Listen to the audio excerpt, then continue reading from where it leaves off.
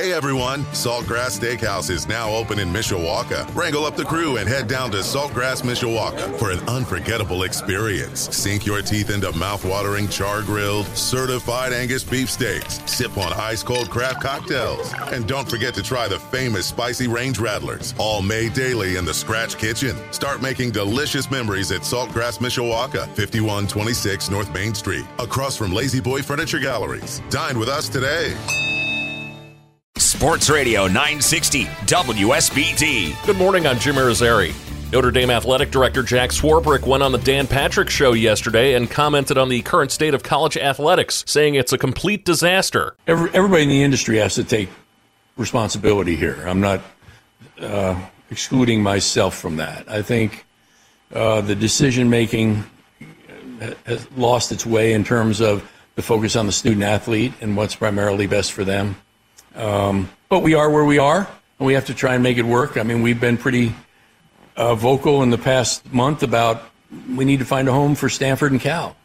That you can't have two of the great academic institutions in the world not have a place to play. Swarbrick said that the loss of a TV rights partner and a fair path to the college football playoff would help push Notre Dame towards joining a conference for football. The Dan Patrick Show broadcast live from Dublin this morning starting at 9 a.m. They're in Dublin for the Notre Dame-Navy game on Saturday. Our coverage of that game starts at 9 a.m. Saturday on your home for Fighting Irish football. Sports Radio 960 WSBT.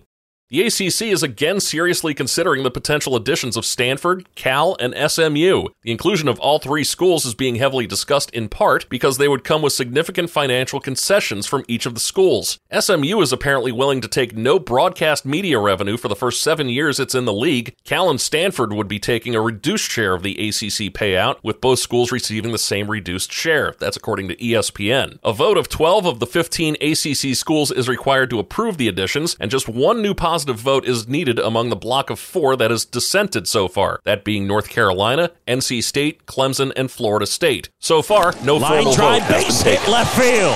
Here's Happ around third. Badu throw to the plate. Too late. And the Cubs have the lead. Gomes tagged out at second, but Jan delivers, and the Cubs are on top here in the 8th. Audio from Marquee Sports Network. The Chicago Cubs took the rubber match from Detroit, winning 6-4. Jamison Taillon took a no-hitter into the 6th. The win helped move the Cubs into sole possession of second place in the National League wildcard race. Chicago entered the day tied with the Diamondbacks, who were idle on Wednesday. Throw to second base. Tim is off the bag, and now it goes sailing wide at third.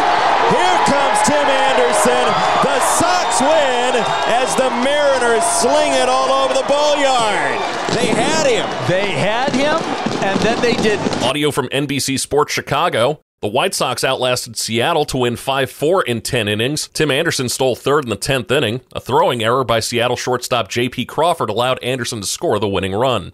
The Los Angeles Angels were dealt a massive blow on Wednesday as two-way superstar Shohei Ohtani was diagnosed with a torn ulnar collateral ligament in his right elbow after exiting his start after just an inning and a third. That was a 9-4 loss of Game 1 of a doubleheader against the Reds. It's the second time that Ohtani has suffered a torn UCL. He had the same injury in 2018, and it forced him to undergo Tommy John surgery and not pitch in 2019. The Angels, though, were waiting on a second opinion on Ohtani before they decide whether he'll need to undergo surgery. Cedar Rapids was able to come back after being down early to the South Bend Cubs, winning 8-4. With the loss, South Bend is back to being 7.5 games back of Peoria for a playoff spot in the West Division. The series continues tonight at Four Winds Field. Coverage begins at 6:45 on Sports Radio 960 WSBT.